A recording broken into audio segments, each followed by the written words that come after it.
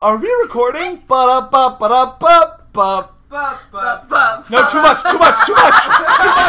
Hey everyone, welcome to the Summer Breakdown.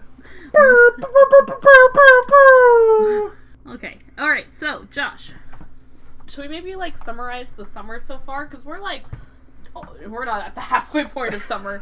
We're at the halfway point of the year. Can we do something about that? Alright, yeah. Josh, let's do this. Josh. Yeah. What's your favorite performance of the year? Go. So far? No. Yes! Sorry. I didn't know if you meant summer as summer only or the whole year. Sorry. Okay. That's so funny. I haven't quite published my running list of things so far. Yeah, I noticed. I've been a little busy. Okay, well, Josh. But you've had 6 months. I think I've got it narrowed down to 2, 3. I like Rocket Man. Okay, good. You talk about Rocket Man. Yeah, no, good. Yeah. No, I'm not doing that. Okay. I'm not going to do you that favor. Good. But no. My answer is Mads Mikkelsen in Arctic. Okay, fine. I also like Lupita Nyong'o in Us. Okay, my 2 that I'm debating between. I also like Chris Evans in Avengers Endgame. I also like yeah, go for it. Yeah. Julianne Moore and Gloria. My female is Julianne Moore and Gloria. Gloria Bell. Thank you. Oh, I need to put that on my to watch list. I don't think you'll like it. That's okay. And then Mads Mikkelsen in Arctic. Okay, my dude is Taron Egerton in Rocket Man because amazing, wonderful, great performance. And my ladies is plural. Emma Thompson. Emma Thompson is real close. Real close, because she's real great in Late Night. She's on fire. However, this is the first... You only get one. There's a reason there's 2. There's a reason there's 2. You only get one. Okay. You can't pick both the Booksmarts ladies. Yeah, I'm picking both Booksmart ladies. Because they're together. Pick one. They're together. Why is there a gun in my face? Why? Mark it! Mark it 0! If you're making me pick one, it's... I know the correct answer of who is the better. I like them both so much. Mark it 0!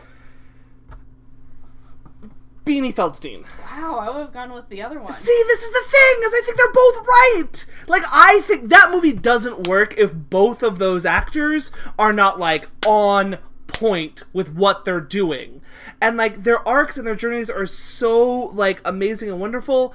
I don't know why I picked Beanie over Caitlin, because I think it's because I really...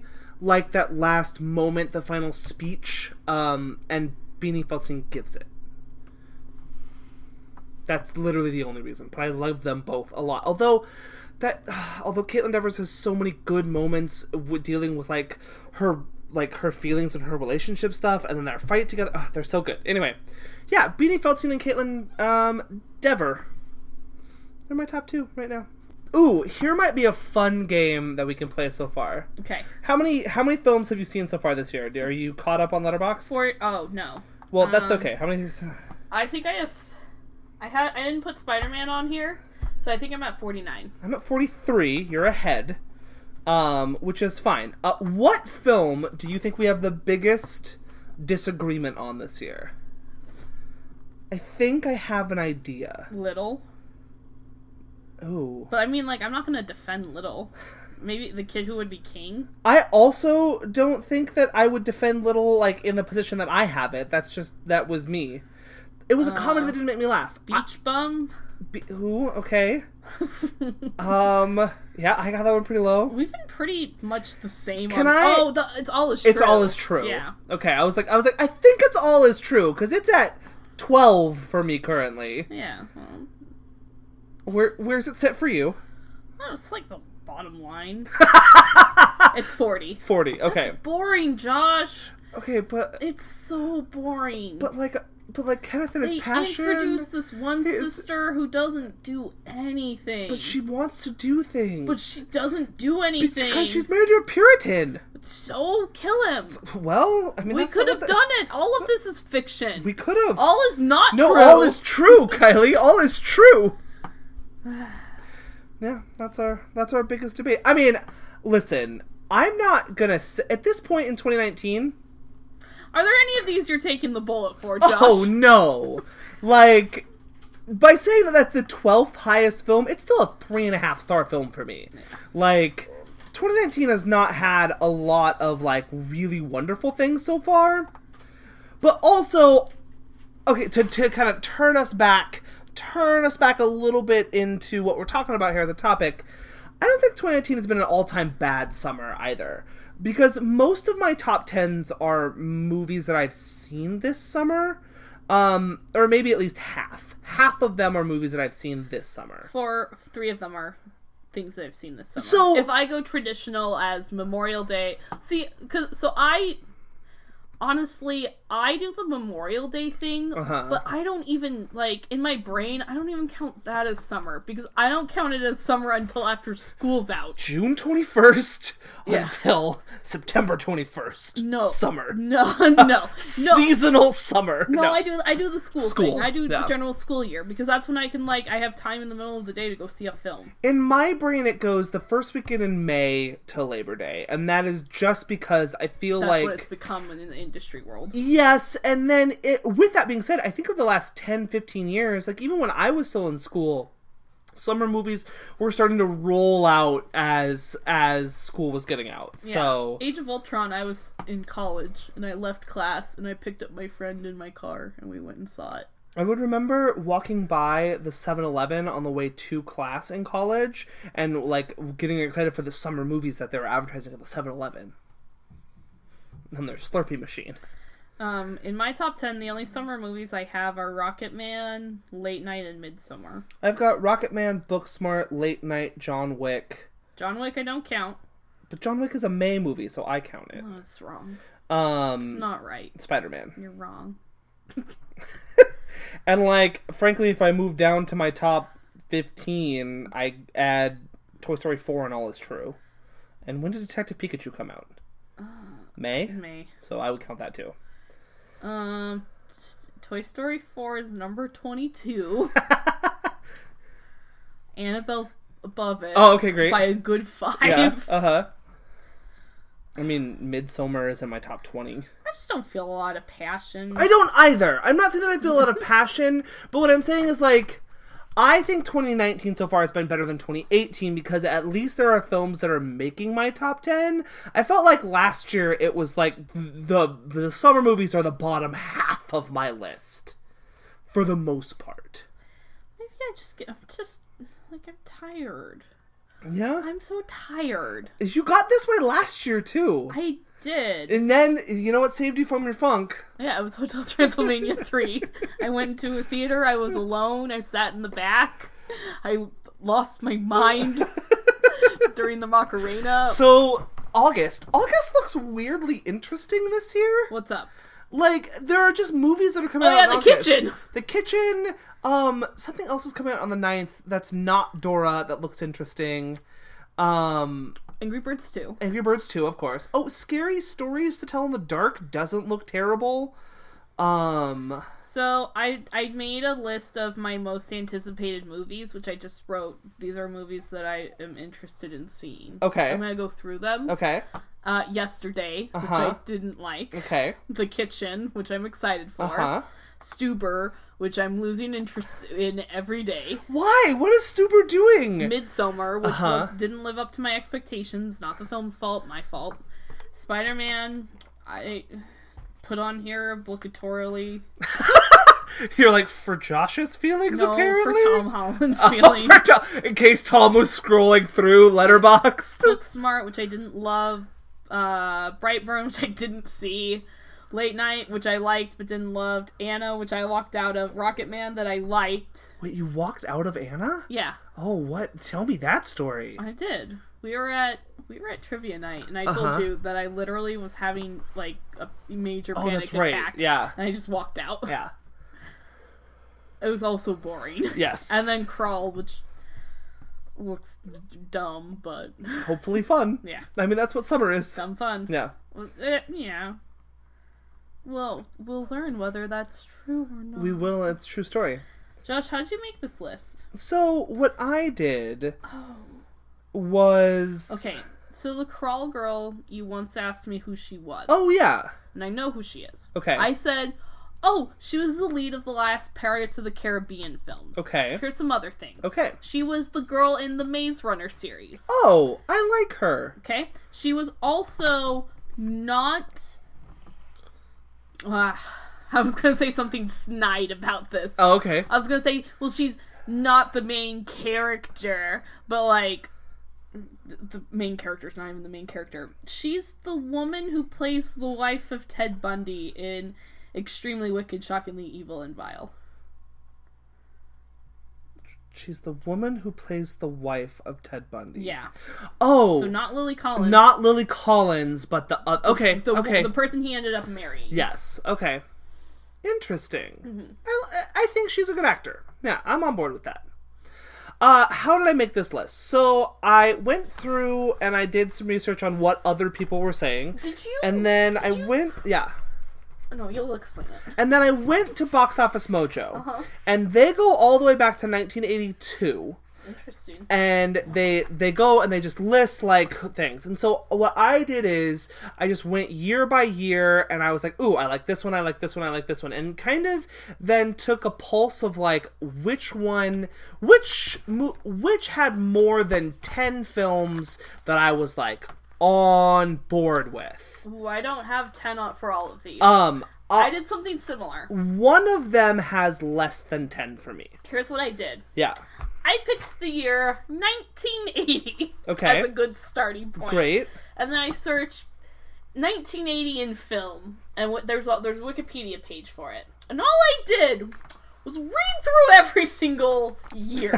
Uh-huh. I started doing the Memorial Day thing. That became too hard, so I did June to August. Okay. And I wrote down films from that year that were either notable. And to be notable, I had to have heard about you. Yeah. And usually I did the positive ones, like, I didn't put down The Room. I didn't put The Room down. Wait, are you trying to think of Brie Larson? No, The Room. Oh, okay. Not Room. Got it.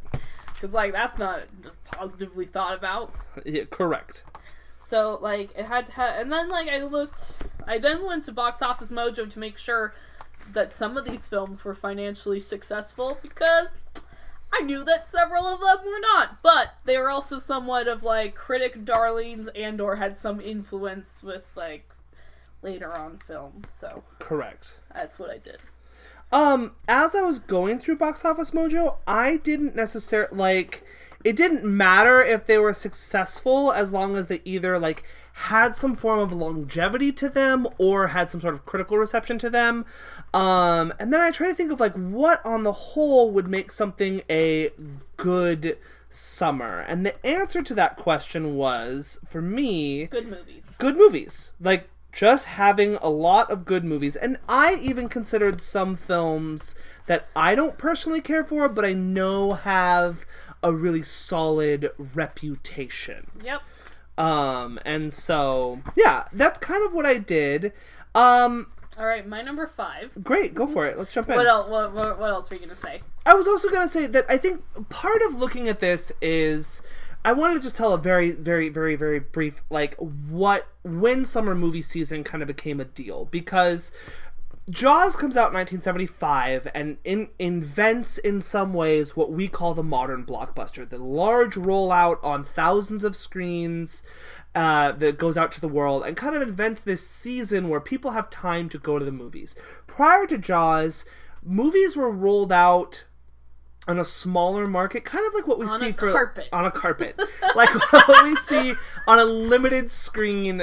Our more prestige films, they were rolled out in big cities first, and then as they got popular, they got wider and wider and wider to everybody. So a rollout would take a long period of time. So a film could play over the course of an entire year and a half, just depending on how successful it was. There was also no home video market to cater to. So when we start getting these mass releases in a home video market, we start creating this summer movie season, which becomes this time where people go to the movies more often because there's more time. This also pairs into a later edition into the rise of adolescence in America. And so those are kind of the areas that I looked into and as I was piecing them together. And then we came up, and then I just picked the 5. I was like, no, these are the best 5. I will say personal experience of some of the summers definitely helped, but it wasn't like a requirement. I'm gonna say something, Josh. Yeah. 2014 can't be on your list then, because that was the worst summer ever. Why can't 2014 be on your list? Josh, we had a competition. Yeah. And we both lost. We did. No matter who wins, we lose. Josh, I know you're not interested in Terminator Dark Fate. Correct. May I say something? Yes. That I think is a positive note? Yes. Okay. So, and a lot of times, when we do these things where we, like, do the action movie from the 80s now, if you have a male, they get to play their character again. Mm-hmm. So things like Rocky has gotten to do that, so Sylvester Stallone. Harrison Ford got to do it with Blade Runner. Mm-hmm. He's doing Indiana Jones again. I'm not going to count Star Wars. Everyone got to come back for that, but Arnold Schwarzenegger got to come back for the last one. Yes. Women often don't get to come back and reprise roles of theirs from the past. And that's why I give Dark Fate possibly a thumbs up for allowing Linda Hamilton to come back. Because, like, you know, we wanted to make another Tomb Raider film, but we didn't let Angelina Jolie come back. And I don't know if they even offered it to her or even blah, blah, blah, blah, blah. But things like that, we don't allow as often women to come back and make those reprisations. Okay, I agree with you, and that is the reason why I'm also excited that this film exists. I did not learn its full name until yesterday. What is it called? Dark Fate. Dark Fate. Okay. Yeah, I thought that was really stupid. Well,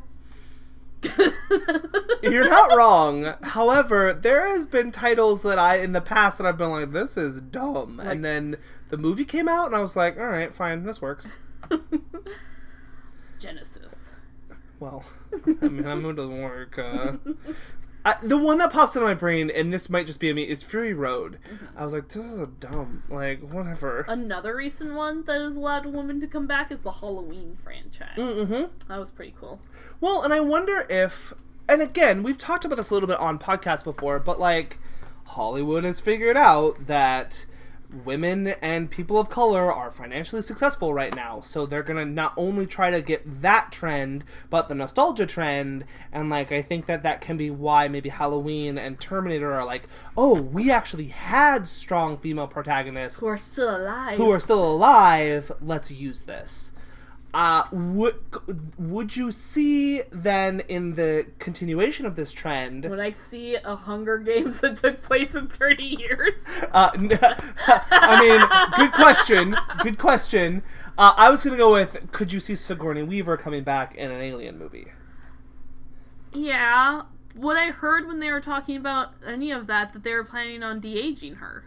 Oh. And I was just kind of like, well, then I'm not interested. Yeah, no, I'm not interested in that either. Like, just let Sigourney Weaver come back and do her thing. I think that's, like, it's not the issue of, like, we don't have a woman in the role. It's so that we're not allowing any women who are older than 22 to come into a role and star in a film. Yes. So, yes, I could see them doing that, but I also don't want them to just do the de-aging stuff. I agree with that. Are there other franchises that could fit that mold? Or did we just name them all? Bringing back people to bringing back Lethal Weapon. Oh no, we can't do that. No. Bringing back specific. Well, you could do it with Danny Glover. But... Taken 4. Oh wait, dang it. Oh, he's already old. No, I was thinking specifically with bringing back a woman or like a person of color to this nostalgia action franchise. Yeah, Shanghai Midnight. Shanghai Retirement Home. Jackie Chan and Owen Wilson are back. It's gonna happen, Josh. Who are the youngsters that Jackie Chan and Owen Wilson are teaching their ways? Jacob Tremblay. Okay, is the Owen Wilson. Okay, and then the kid from Fresh Off the Boat who plays Eugene in Shazam, and also young friend of the girl from Ant-Man and from Ant-Man, the daughter, who the friend of hers, that's Dog's Purpose, not the girl, but her friend. It's the same actor. His name is Ian Chen. Okay. Yep. There you go. This has been my TED Talk. That has been my favorite. Oh, the inception of this list? 2010. Did it make my list? The inception of this list came about when we were like, what do we pair with Spider-Man? We had a weird thing. We didn't want to do that thing. I didn't want to do that thing. I had it. I will fully say. I don't know. Oh, no, don't worry. Don't worry. My number 1 from that list is in my current list. Oh, great. Perfect. I made sure of it. Really excited we still get to talk about Leap Year. All right. We're not talking about Leap Year. An American in something? An American what? An American in... An American... Barcelona? No. Stockholm? What kind of American? An American what? An American, where person in... Paris. Paris. Yep, there it is. Okay. Is that the sequel? An American in Paris? An American Werewolf in Paris? Yeah, that's the sequel. Not An American in Paris, Josh. That's a good movie. Alright, Is that the rollerblading one? We had talked about... No, that's Xanadu. No, there's one... No, there is a... I know. It also came out during summer because I kept seeing it when I kept checking things. No, he has a dance on rollerblades in some movie that is not Xanadu. Who he? Gene Kelly. Dance on rollerblades? If it's American in Paris, I'm gonna throw this notebook at you. I don't think... Gene Kelly... Roller... Alright, well, while you look that up... Oh, tap dancing to roller skates. Okay, what did you find? It's loading. Okay, well, great. What? Oh, sorry. It's always fair weather. You're Great, safe. perfect. You're Yeah, safe. absolutely. Yeah, fair enough. He is an American in Paris, right? He is an American in Paris. He's the titular American He's the titular American, yes. Yeah. And he is in Paris. He is the titular young American. Yeah, American in Paris is like Roman Holiday, but with songs and Gene Kelly. Great, perfect. That's for... Gregory Peck and Audrey Hepburn? There it is. Is she a princess? Yes. Okay. So, we had talked about doing this list 2 ways. One would be pick the summer and then talk about the 5 movies. Which is what I wanted to do because I didn't want to put that much effort into it, but like I promised on the last one, I was going to actually try on this. And look how much I actually tried. I'm proud of you. I know, I crossed things out. And then the other way, which we would pick a summer, and then we would talk specifically about the movies and what made it a great summer. And the way that we ended up going with was that way. However, Kylie at first had picked the 1 summer 5 movies, and in my brain, that was the harder option. Because it was like... Well, my number 1 was still correct. Well, fair. Don't worry. Don't you worry, Josh. But in my brain, I was like, oh man, now I gotta like try to find time to watch 5 movies from this summer. No, you don't. Just don't. But like that would have been the research that I would have had to do. Don't rewatch movies. This way, I just have to talk about the summer as a whole, and I don't have to rewatch a bunch of things. So I was alright with it. All right, Josh. Yeah. My number 5. All right, go for 1980. it. 1980. All right. Okay. This one's only got 5 films. All right. But hear me out, everyone. Okay. Now, let me know if you've heard of any of these, because they're a little bit obscure. Okay. Okay. On May 21st, we have The Empire Strikes Back. Sorry. Oh, okay. Star Wars Episode 5? Episode V. The Empire Strikes Back. Yeah. Okay, made a couple of dollars. A few. Not as much as its predecessor. May 23rd, The Shining. Okay. The Shining. Yeah, The Shining. Uh-huh. June 20th, Blues Brothers. Oh, okay. July 2nd, Airplane. Oh, good one. And July 25th, we had Caddyshack. Okay, yeah. So, a few films in here you might have heard of, Yeah. right? Mm-hmm. A few films that people won't shut up about. Sorry, I won't talk about it, jeez. Josh, you are definitely the one that talks about Caddyshack too much. Oh, no. This is definitely you. Yeah, okay, so I picked 1980 as my number 5 because August didn't really have a ton of things that was happening in it. And I tried to choose some that were kind of spread out, and sometimes that's true and sometimes that's not true. But I do think that at least with back in the day, movies were running longer, so like there's still stuff to watch in August. I think that these are just 5 examples of films that we still, we as a society still look back with like some idea of grandeur and Yes. like we enjoy. And even though Caddyshack is not our favorite film between the both of us, I think that there are moments of it that work and like it has a cultural touchstone that we appreciate. I don't know exactly why the summer ends up working as well as it does, because it is heavy on the comedy, but it does have 2 genre films. One of them being Star Wars, which is fantasy sci-fi stuff. It's also the summer of the twist, and from then on, all our lives changed forever. Yeah. We weren't there. I was there. I was -5. Oh, I'm -14. Oh, there you go, yes. So, I think that just including having the Star Wars in there is a big deal. Yes. It's also like the Luke, I Am Your Father, which everyone loses their mind about. The Shining, which is a horror, but it's a prestige horror in the middle of the summer, and has success, and it is still culturally relevant, I think is a big thing. It also brings up Stanley Kubrick inside of film itself is a big deal. The Blues Brothers, who are featured on SNL. Yeah. They're kind of an act from there, but not really. There's something there. Yeah, they're on SNL. Like, I like that pick because it's saying that, like, culture is transitioning there as well. You know, it's a TV thing going to the movies, which doesn't always work successfully, but here it did. It's also, like, a musical and bringing in, like, the blues into thing and, like, energizing kind of like jukebox musical that we do know today. And there are other examples of jukebox musicals at the time, but this is a strong example of it. You hit Airplane, which is doing that, which are those the comedy of, oh, I don't even know what type of comedy it is. It has a specific name. Satire. Yeah, it's just hanging out. It's doing like the irreverent things. It's fun. We saw a preview for it on a DVD yesterday. I said, I don't think I like this movie if I've just seen this preview. Yeah, right?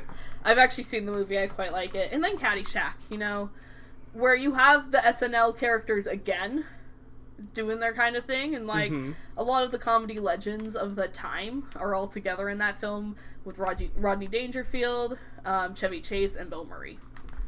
And I'm Alright by I'm Alright Kenny Loggins. Kenny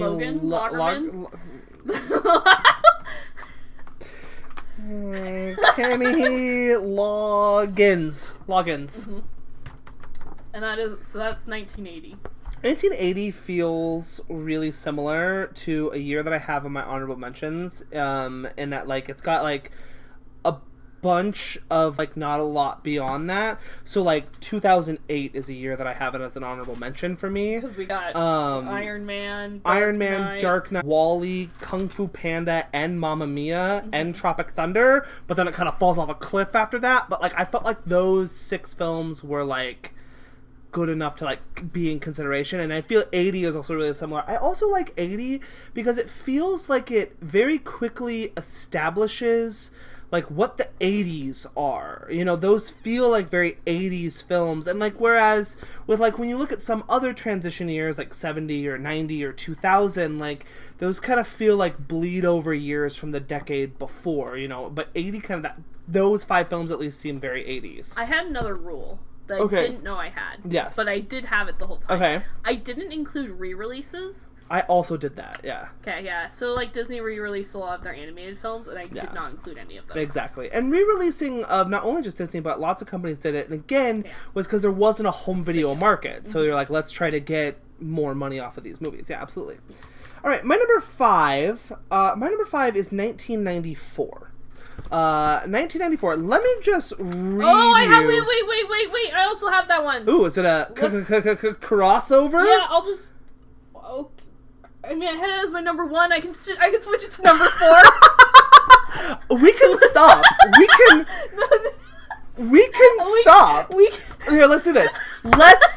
I'm just gonna say my number 5 is 1994.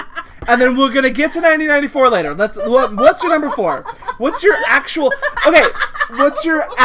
number 4? Go for it. We'll talk about 1994 later because I also think it's a genuinely great year. Ring, ring, ring. Is that George Orwell? Because it's 1984. Oh, whoa. Can I tell you my weird realization that I had the other night? 1984, the book, was written in 1949. Mm-hmm. It is 2019, which means this year we are the exact amount of time in the future as that book was in the future of when it was written. That's just, I don't know, it's one of those like weird things, like maybe that's one of the reasons why 1984 is like popping up as big with the kids again, because they all know it too. Alright, Josh, you ready? Yeah, what's up? What do you got for 84? 84? May 23rd, Temple of Doom. Oh, June 8th, Ghostbusters. June 8th, Gremlins. Oh, 2. So here's a big thing about 84. So Gremlins and Temple of Doom are part of the reason, because Temple of Doom comes out and Spielberg's like, well, I need it. He doesn't sound like this. Well, I need a PG-13 rating. And then the movies are like, blah, blah, blah. And then Gremlins come out and he says, see? Look at these little mogwai. If you get them wet, they turn into monsters. It should have been PG-13. Steven, are you here? Steven, are you with us? And so that's... Steven? So it's important for that reason. It's PG-13. Yes. June 22nd, The Karate Kid. July 13th, we have The Last Starfighter. Nice. July 13th, here you go, Josh. Muppets Take Manhattan. July 27th, we have Purple Rain with Prince. Good and then one. August 10th, we have Red Dawn. Red Dawn. It was important enough that we remade it. With Hemsworth? With Hemsworth. Original Red Dawn is Russell, right? It's Swayze. Oh, it's Swayze. Sorry. Yeah. There's not much of a difference between them. Listeners, put your sidebar up.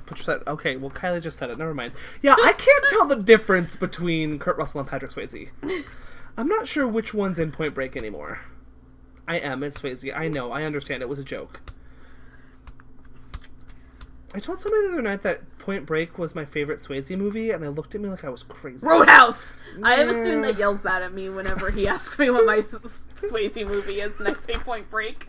Why do they know who Swayze is? I also really like Tu Wong Fu, Thanks for Everything, Love Judy Solid Newmar. Solid one. But if I say that to this child, I don't think he'll understand what I'm saying. He'll be like, what words are those? Who is a Julie Newmar?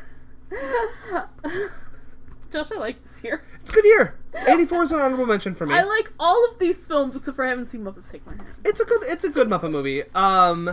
84 again was just a year that I was like, there's so much good in 84. And it felt like felt really defining to its era. And what it does break down between a bunch of different genres. Like, I feel like, so Temple of Doom is that very much that action-y, swashbuckling kind of film. But it's not action-y in that 80s sense of an action film with guns a-blazing. Ghostbusters is like that sci-fi comedy that's in there. There's, what I should have said, there's a wide variety. Yeah. Gremlins is like a pseudo-horror film. You got your sports film with Karate Kid, your pure sci-fi with The Last Starfighter. Muppets Take Manhattan, you get your family film. Purple Rain, you get your musical drama ordeal. Yes. That's the last time a specific Oscar is ever given. What? There's an Oscar that it wins. Oh, it's like score for a musical or comedy or something like that? Yes. And then they never do it again. Yeah. And then Red Dawn for the bros. For the bros. 84 and 85 were years that I looked at together, and the reason why... Well, 85 is important only for June 28th, St. Elmo's Fire. There it features the song Man in Motion by John Parr. But the reason why I picked 84 to make my honorable mentions over 85 is because you're saying there's a lot of variety, but I felt like 84 and 85 were both defined by, like, one solid film. 84 is Ghostbusters, and 85 is Back to the Future. And it just felt like 85 was like, it's just Back to the Future, and like there's good things in there. The other things that are in there that are noticeable of 85 are Goonies, I thought, and Day of the Dead. Yes. And I mean, like, I also like Fright Night, but like that's not the thing that breaks the culture. Correct. All right. And Pee-wee's Big Adventure. Yes. We opened up the Burton Renaissance. Those all feel like culty films, or kind of like smaller films in those ways. That feels like a us film. Yeah, absolutely. All right. My number 4 is... let me just double check the sentence is true. Okay, my number 4 is 2011. Okay, I don't have that. All Let's see what happened. I know a Harry Potter. It is a Harry Potter. It's not the last. Is it the last one? It is the last one. The last So let me run Harry through... Potter and the last one. Yeah, but let me run through the films that I found to be significant in 2011. And I thought this was a good year that represents of what a modern summer can kind of look like. So we've got Harry Potter and the Deathly Hallows Part 2, it's the number 1 grossing film of the summer. We have Thor. We have Captain America the First Avenger. We have Rise of the Planet of the Apes. We have what? Rise of the Planet of the Apes! We have it! It's here! Mark it! Mark it 0! We have Bridesmaids. We have X-Men First Class. We have Kung Fu Panda 2. Super 8. Crazy Stupid Love. Winnie the Pooh. And Our Idiot Brother are kind of like... what I was like, ooh, this is kind of a good mix of things that are popular, some more successful than others, some like Winnie the Pooh are buried, but are actually like very critically acclaimed moving on. Yeah, because they did it the same freaking week as Harry Potter. Yeah, Dummy McDummersons. It's so weird that Our Idiot Brother was the number 1 film of that summer. Yeah, it really was. Paul Rudd just rocked it. Again, a lesser film, but what I felt that this was a good mix of, so there are 2 superhero films on here. 3 superhero films on here. There's an animated family film. There is a comedy, which this might be the last time that, like, a straight-up comedy makes the top 10 in box office. I might be wrong about that, but, like, Bridesmaids... Of the year, or... Of summer. Yeah. I feel like we had a sequel... I don't know. My only thing that might be true... Is if there's a Hangover? Hangover 2. I don't know when Hangover 2 and 3 come out, but... Hangover 3 is not as successful. Okay, Hangover 2 very well might be up there as well, but Bridesmaids feels like one of the last times that we get a true blue comedy busting in there. Not counting the rom-coms. Yes, like, these are just comedies there. You also get something like The Help, which ends up being a really big Oscar hit that year. Which eventually leads to Ma. Which eventually leads to Ma, yes, of course. Octavia Spencer. Yes. You do have a rom-com with Crazy Stupid Love. You've got a sci-fi in there with Super 8. Hangover Part 2 is 2011. Oh. So it's May 26th. I just didn't include it in my list. There you go. Yes. But yeah, The Help also helps invent. You kind of have this new spot ever since 2011 of, like, August movies where something's going to try to open and get, like, an Oscar bid out of it. It's just a good kind of overall representative year of, like, what a modern summer can look like. Now, I would hope that as we move forward in other summers, we see more variety again, but at least this one there was a little bit of variety in terms of what made successful good movies. So the other film that could have had a chance at being in the top 10 of summers was possibly 22 Jump Street in 2014. Fair. That is a straight up comedy. Okay. It's an action comedy, but I give it there. Yeah. You'll give it to me? I'll give it to you. I'll give it to you. But again, Bridesmaids, I think what we're is that kind of like ending of that tradition, and then we see exceptions beyond that. Yeah. Hey, what's your number trace? I don't know. Man, I can't get out of the 80s. Alright, 1981. That's okay. Mine ended up being real focused as well, so. 1981. Okay, I will say that I have an 80s on my list, and you haven't got there yet. Is it 82? It might be. Who I knows? left it off because I was hoping that would be on your list. Ooh, mystery of mysteries. Yeah, 80s. Miracle of miracles. Sorry, what's up? 82, 82 was one of the ones where I was like, I'm pretty sure this might be my year if I only do one. And that's only because I know a series of films, not a series, but a collection of films come out a week apart from each other. Yeah. Alright, so 1981. The 80s knew how to do it, everyone. The 80s are so... Okay, I have said for a very long time that the 80s might actually be one of the peak moments in cinema. Like, I know the 70s gets a lot of praise, and the 90s get a lot of praise, and the 80s don't get a lot of praise because it's a very commercial era. But I will tell you, if you look at that commercial success, there is a lot of good filmmaking in there. And the 80s might just be that zenith of a mix of commercial and artistic filmmaking coming together to create an art form. Sorry, go for it. 81. June 19th. The Cannonball Run. The Cannonball Run or just Cannonball Run? It's called it's the Cannonball Run. I just wanted to make sure. Is it The Cannonball Run 2? No. Okay. Just one.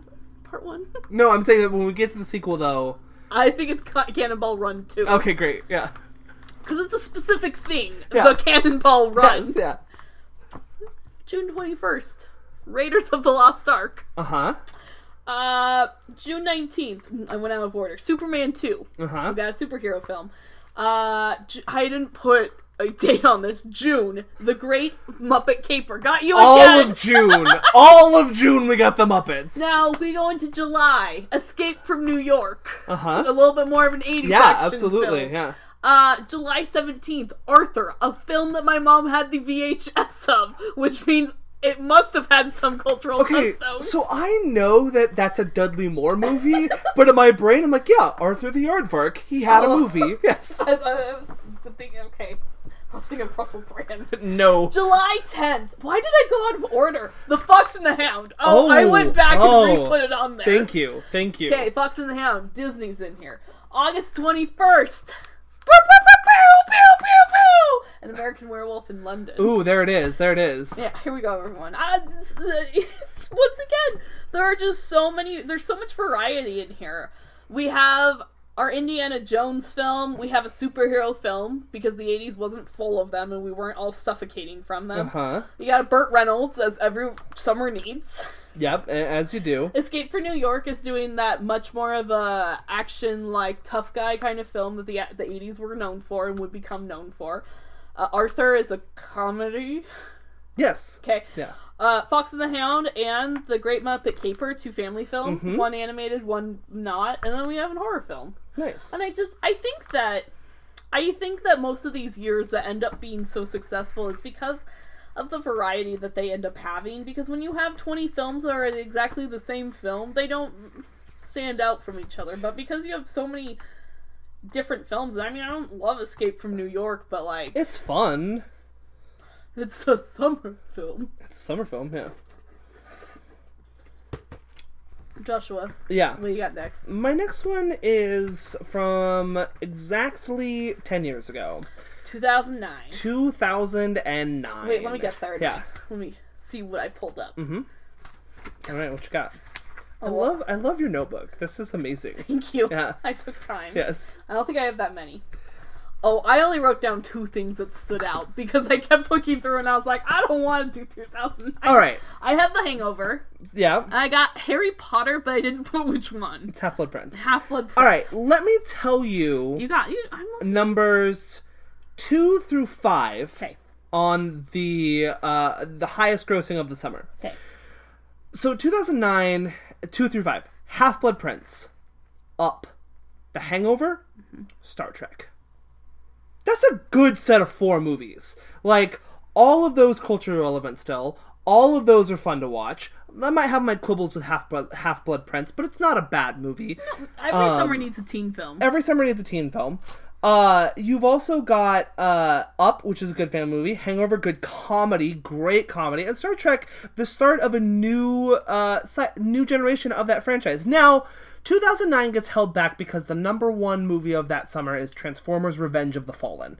All right, terrible movie at number one, everybody. All right, we did it as a society. I'm so sorry I didn't see it. Not my fault. Culturally relevant, though. Culturally relevant still to this day.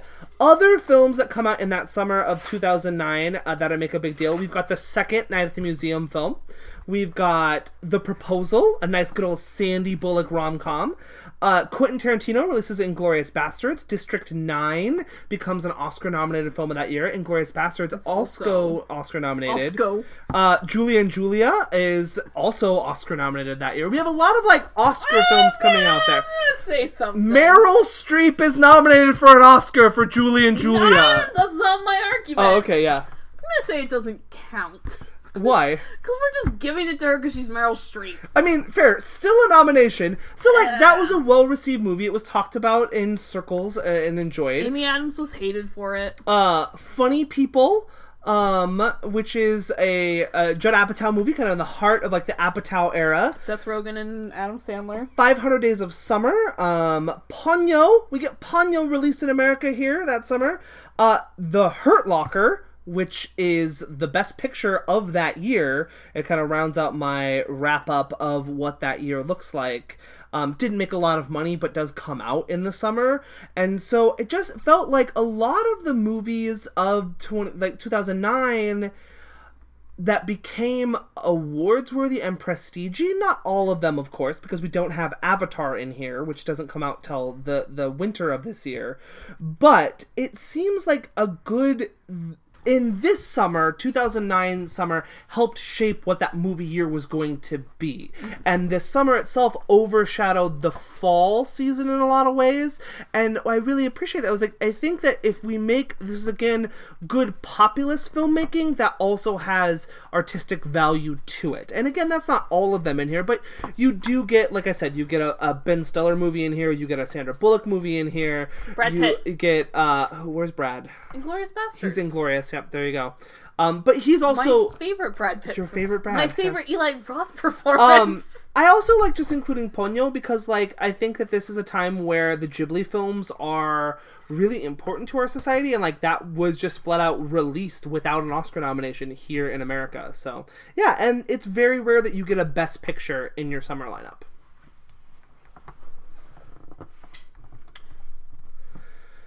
So, yes. Outside of Revenge of the Fallen, 2009. Alright, 2003 is my number 2. 2003, I thought about 2003 a lot. But I felt it was a really personal year, so I'm glad that you put it on there. Here you go. Yeah.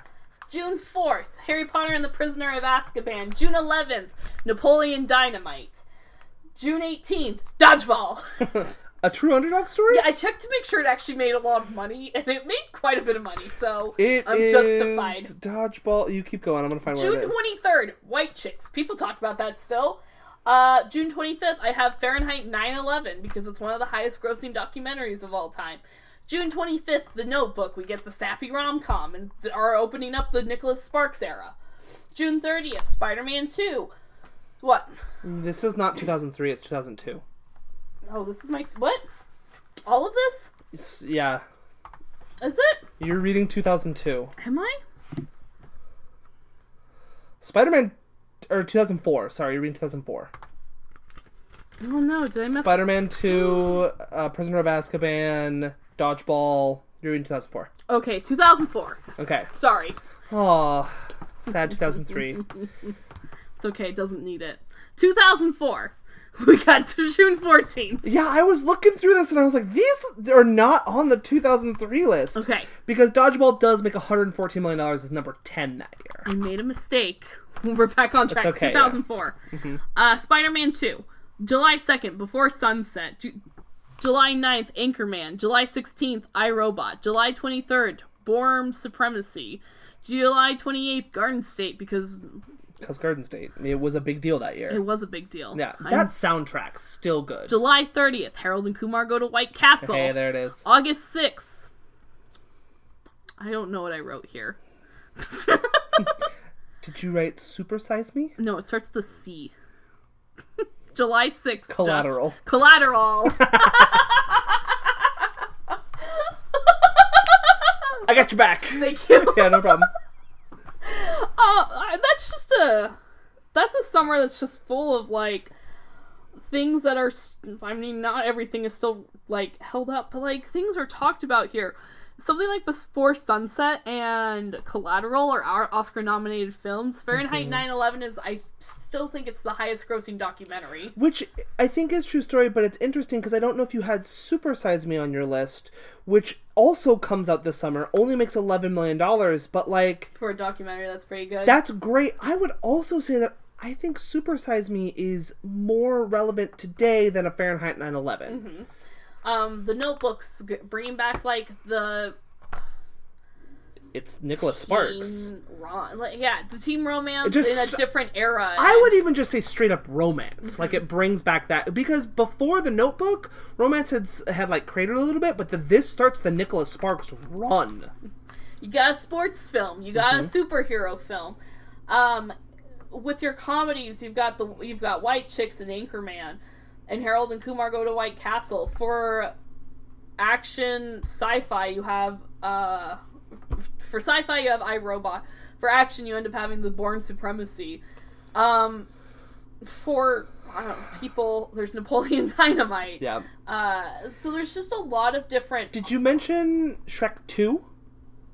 No. That's the highest grossing movie of the summer, but like Shrek 2's not terrible. No. I just forgot about it. So, but there was, like, I like this choice a lot, because I think that there are even films that you haven't mentioned yet, like The Village. The Village comes out this summer. Yeah, but that pissed everyone off. But still, like, it is still there. Something that's fun and dumb is Alien vs. Predator. Like, that comes out this summer. So I don't have Shrek 2 because it doesn't fall in my timeline. Oh, okay. Because it's not Memorial Day. Sorry, I'm, again, just going off Box Office Mojo. No one cares. The great film The Terminal. I mean... Yeah, I knew that was there. I looked up how much that one made, and 77. And I was like, no, I'm not putting this on here. You get the start of the Chronicles of Riddick franchise this summer. Uh-huh. You get... Those aren't... That's not... I don't consider that culturally significant anymore. Okay. The great Catwoman comes out this summer. Okay, you're not... No, I actually am trying to help you, but, like, I think that, yes, Catwoman sucks as a movie. I named the good ones! You forgot Soul Plane and New York Minute? No, I didn't, Josh. I don't know what those films are. Oh, well, let me tell you. No, I don't need to know.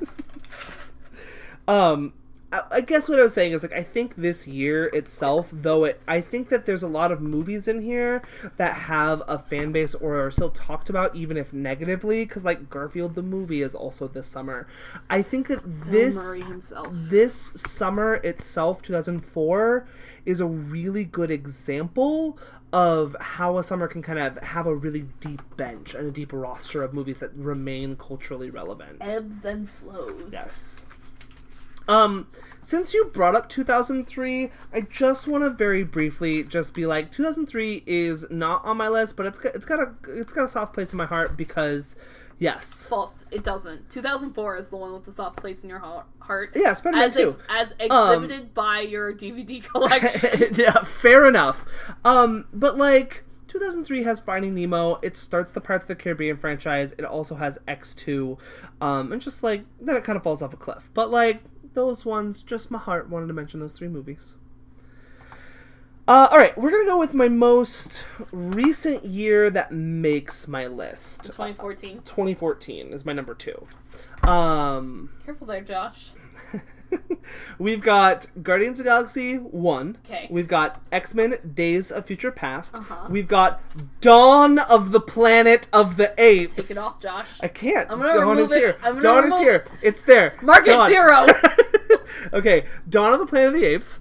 Godzilla 2014. 22 Jump Street. How to Train Your Dragon 2. Neighbors. Fault in Our Stars. Edge of Tomorrow. Chef. And Snowpiercer. Just a good collection of movies, a good use of the blockbuster. Sin City 2, A Dame to Kill For. Sin City 2, A Dame to Kill For. Let's Be Cops. Okay. Calvary. Okay. Canteen Floss. Here's Canteen Floss. Okay. You know, for a brief moment, Giver. I thought that Canteen Floss starred Eugenio Derbez, and then it did not. And I was like, okay, great. No, it stars the guy that's in The Shallows. True story. Also works at the Emerald of Siam. Also works at the Emerald of Siam. 2014 I put on here, and I put it so high because I think it's a good example of what I think summers moving forward can look like. You're going to release a lot of crap. You're going to release a lot of nonsense. And like Kylie and I did that summer, we spent and Rescue, the greatest film of all time. We spent our summer trying to find the worst of the worst. But around us trying to find the worst of the worst came a lot of these really good movies. And these really solid movies. You didn't mention Boyhood, did you? Oh, I did not mention Boyhood. Yeah, Boyhood is in here. And so Maleficent. Yeah. Oh, I don't actually know. Maleficent's not good. Okay, The Amazing Spider-Man. Also not good. 2. Oh, very bad. I'm trying to help you. $1 Million Arm. Get out of here with your nonsense. Hercules. Yeah, trying to show that, like, there's a lot of the bottom of the world in here. But I think that Jersey Boys. The top rises to create a really good experience this summer, experience at the movies. And there was a lot of things that were enjoyable. There were a lot of things that were surprising. If you can't go for a 2009 model, I think going for a 2014 model is also really solid. Make your stuff that's successful and that you want, just make it good, and let everybody else make the dregs of the world, and let your franchise have a clear voice. Because I will say with I think there's Guardians, Days of Future Past, Dawn of the Planet of the Apes, Godzilla, 22 Jump Street, those are all very clearly visioned and clearly voiced movies. They are in a franchise, they are a part of a bigger deal, but they let their directors and their cast and their writers create something really unique and really interesting. I have a film that I know you don't like, but I think you should put on there because I don't remember you saying it. Which is? Did you put Edge of Tomorrow? I did put Edge of Tomorrow on here. Yeah, absolutely. Sorry, I probably wasn't paying attention. Yes, I did say Edge of Tomorrow, not Live, Die, Repeat. Stupid Warner Brothers. It's important. Doug Liman works. Doug Liman works. The Tom Cruise come back. Sorry, people can't hear me when I put this in front of my mouth. All right. Okay. Honorable mention time? Sure. Okay. I've only got 2 that we haven't mentioned. 1982. We'll talk about 82. No worries. Why would we do that? I don't know. Spoilers? Last summer for Hereditary and HT3. You keep saying this, but you hate 2018 so much. Okay. I, at the beginning of this episode, was trying to defend 2017. 1998. 98 was it? Yeah. I have an honorable mention. Even though Godzilla. That doesn't bother me. Fair enough. I wouldn't have seen it. Did you go see this one? 1997. 7's a good year. 99 is also a good year, but I think I have that as an honorable mention as well. Because, yeah. I just didn't want to talk about it because, like, how do you talk about 1999 without talking about The Phantom Menace? And I don't really want to talk about The Phantom Menace. Oh, I wouldn't have. We got Big Daddy. Uh-huh. We got American Pie. Uh-huh. Blair Witch, revolutionizing the horror genre. Yep. The Iron Giant, welcoming Brad Bird with open arms. Uh-huh. The Sixth Sense almost wins an Oscar. Yep. I'm looking for the specific year. Here it is. 1997 almost made this list. Very close. With Con Air, Face Off, Hercules, the animated film, Men in Black, Contact, I don't know, Air Force One. Yeah. Good Burger for You, Air Bud for Me. Yeah! 1 week apart from each other. The Full Monty, and of course Copland. 97 is an honorable mention for me because of there's so much because of Copland. I mean, you know, Good Burger. Because of Good Burger. No, because of that's a good lineup. But what I thought about when I looked at 97 was everything's good, nothing is great. 91 I have as an honorable mention for Rocketeer, Robin Hood, Men in Tights. Or no, not that one. No. Prince of Thieves. Prince of Thieves. Yeah. That's the one. Terminator 2, Boys in the Hood, Point Break, Bill and Ted 2, Double Impact, and Barton Fink for you. There it is. I think those are all my honorable mentions. My honorable mentions are I Will Stand Up for 2017 as a summer. Because... Have I bashed it? Well, you just mentioned it at the beginning as, like, a bad summer. What did I really? And No. I like Wonder Woman, Guardians 2, Oh, yeah, Homecoming, Dunkirk, Cars 3, War for the Planet of the Apes. So sorry, all Planet of the Apes summers made it on I here. just was bored. I just wanted something new and meaty. Girls Trip. Okay, but then here's why I would consider this. From this point down, and these are all films that don't make a lot of money, but I think impacted this year quite a bit. Here's Girls the Trip, other issue, Baby Josh. Driver, Captain Underpants, Atomic Blonde, The Big Sick, Wind River, Logan Lucky, The Beguiled, The Hero, Ingrid Goes West, Beatrice at Dinner, and Good Time. All of those come out in the summer, and I know that a lot of those make a bigger impact in the fall, but like they're out and kicking around at this time, and it's the smaller movies as well as Wonder Woman, Guardians, and Spider-Man, and Dunkirk. Why I'm like, I think we had a top and a bottom that were solid, even though the middle was a little bit of nonsense. I think that one of the reasons of why I look back on 2017 and 2018 and 2016 and 2015 with bad memories is because I had Movie Pass and I went to everything. Fair. And summer was the time I had the most time. Yeah. And so therefore I just felt like I was wasting my life, which I was. Yeah, but no, it's good wasting. It's good times. Oh yeah. My other honorable mention is 47 meters down. We're gonna pretty much just walk through almost all the 80s, because one of my other honorable mentions is 89, which you get Batman, Last Crusade, Honey, I Shrunk the Kids, Ghostbusters 2, Parenthood, When Harry Met Sally, Turner and Hooch, Do the Right Thing, Weekend at Bernie's, Roadhouse, and Sex, Lies, and Videotape. Roadhouse. What about Roadhouse? Roadhouse. Just a good year. I mean, that's just a solid year of movies. Do you want to do your number one first or my number one first? 2001, Fast and Furious. There it is. One, and The Princess Diaries. Oh my gosh, I think it's 2006. Can I just read you the top 10 of 2006? No. This is a gross year. No, because I only wrote down one film for 2006, and that was Little Miss Sunshine. Okay, here we go. Pirates of the Caribbean, Dead Man's Chest. I think that's 2. Mm-hmm. Cars. X-Men The Last Stand. The Da Vinci Code. Oh, wait, whoa. Gotta solve the code. Superman Returns. Number 6, Over the Hedge. Talladega Nights, The Legend of Ricky Bobby. Click. Mission Impossible 3, The Breakup. That's why I only had Little Miss Sunshine written. Yeah.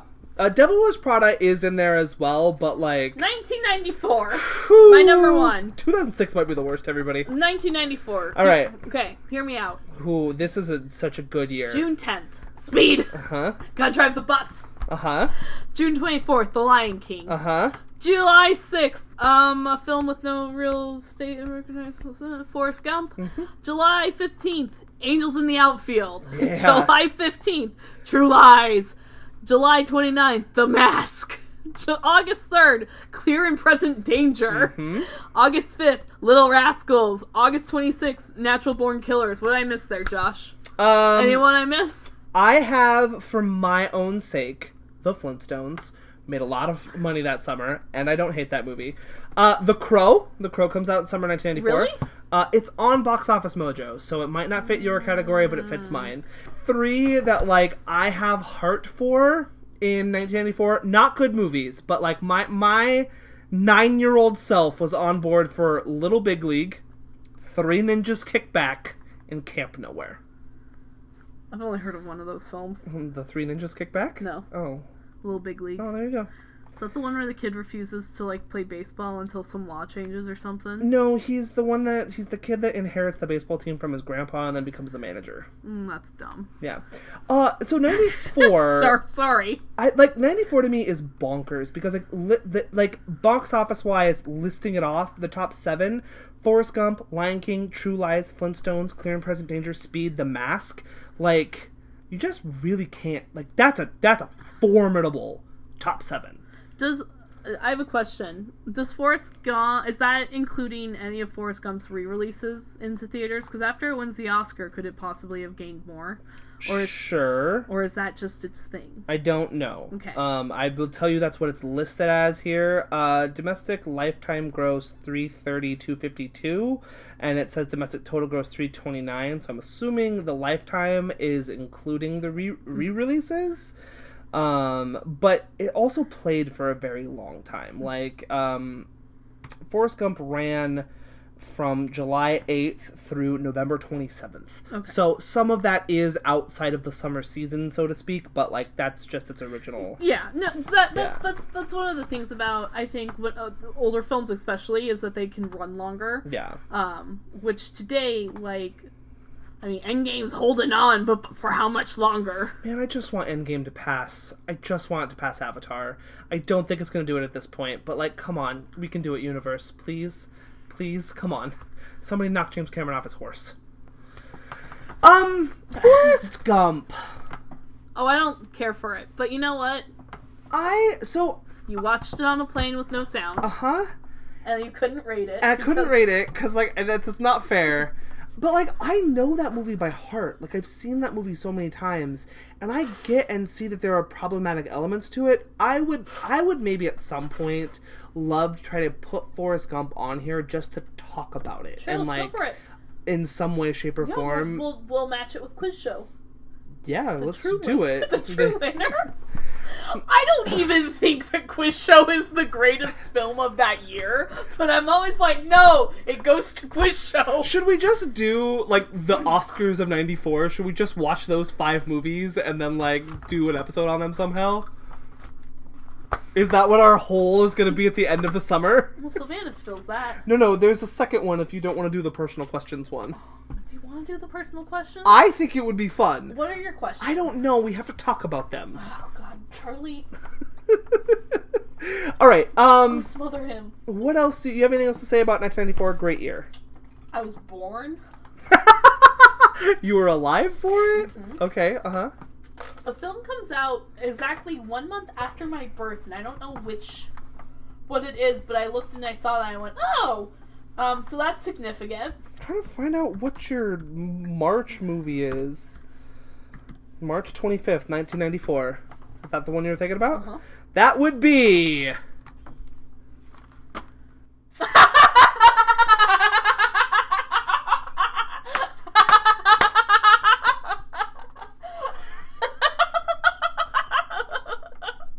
Alright, this is too perfect. Everyone figure it out on your own. Good old Box Office Mojo helped us out there. Alright, let's talk about my number one. 1992. 1982. Yeah, sorry. Alright, 1982. Let me get back to my list here real fast. So, I originally marked it as an honorable mention, as you can see, Josh. Uh-huh. Then I scribbled it out because it was going to make the list. Mm-hmm. And then I rewrote it as an honorable mention. Alright. So, I struggled. Let me just give you the top 5. Rocky 3! Of 1982. You get E.T. the Extraterrestrial. Rocky 3. You get An Officer and a Gentleman. Rocky 3. You get Rocky 3. You get Star Trek II, The Wrath of Khan. And you get Poltergeist. Can I read you some of the dates in which this happens? Yeah. May 28th, Rocky 3. June 4th, Poltergeist. June 4th, Wrath of Khan.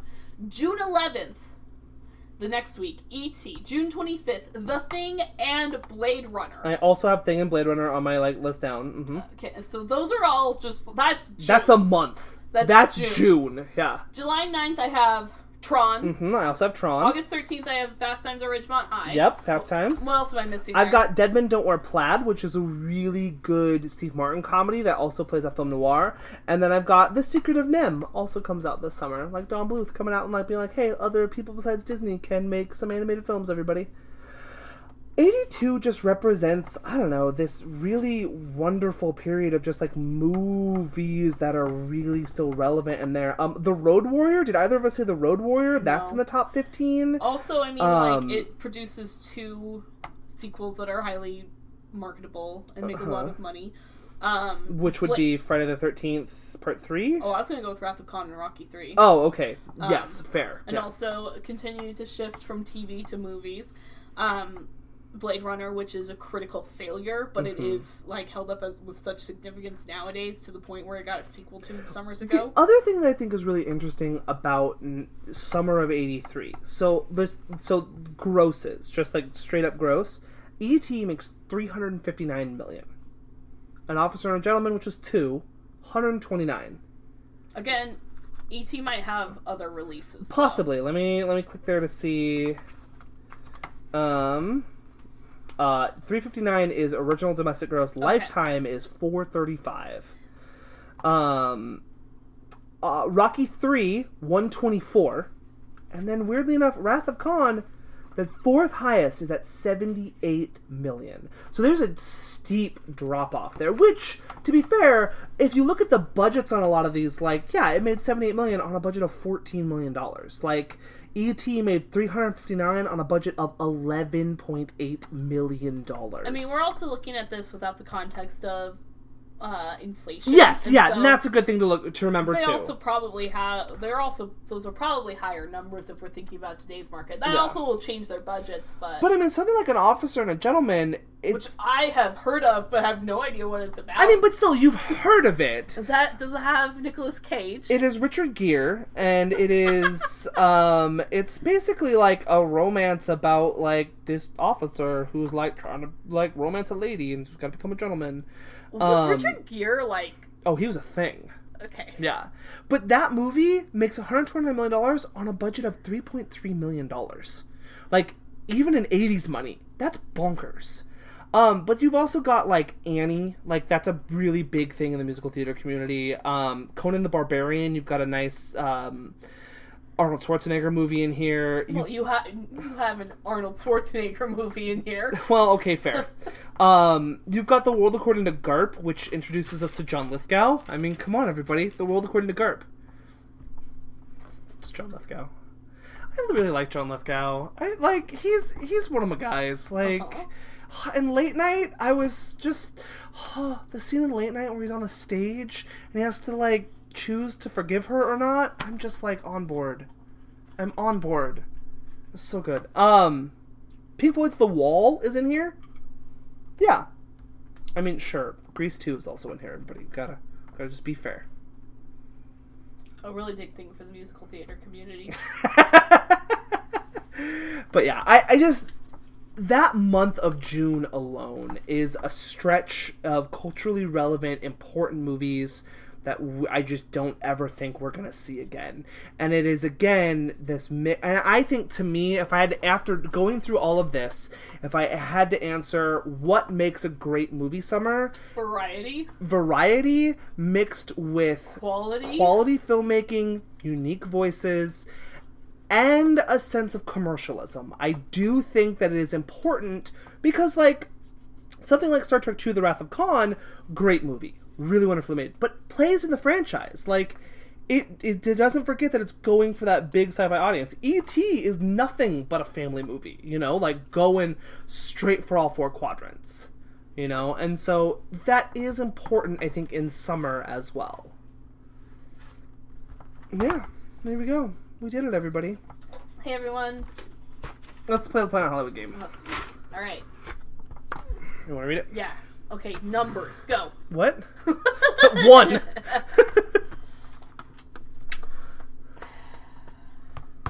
You gotta be real careful. Okay. If you name a movie that's false, I'm gonna call you out. Okay. All right. Name different movies with great fight scenes. Atomic Blonde. Raging Bull. John Wick. The Karate Kid. Rocky. The Raid? Oh my gosh. Snowpiercer! Oh, that's a good one. Yeah, nice. There you go. Yeah. I was trying to think of Old Boy. Oh, and that was not coming to mind. Yeah. All I could imagine was Josh Brolin. And I was like, that's not a good fight scene. No. I think... Can I tell you, I think you win this game more than I do? I think that if I have a chance at the card... I have a little strategy sometimes where instead of going for the obscure, because I used to just go for obscure. Yeah. I go for the easy pickings first. Yeah, no, I also try to as well, but like I think my brain just freezes because the it's so short. Like, which is why it's good for the podcast, but like it's such a short period of time. All right, friends. Evil Dead 2. If you want to join this conversation, and why wouldn't you? You can do so at friendofafriendpodcast.squarespace.com. You can also find us on Apple Podcasts and iTunes if it's a 5-star review or any star review, as well as hit that subscribe button. That helps us get more listeners. You can also find us on Facebook at Friend of a Friend Podcast. Find us on YouTube's at Let's Watch Together. Tumblr's. Let's Watch Together. Twitter's. The DWT_podcast. Letterboxd. WACT and Kylie Gallagher. Thank you so much for listening. I've been Josh. Oh, Charlie. Quack, quack, quack, quack, quack, quack, quack.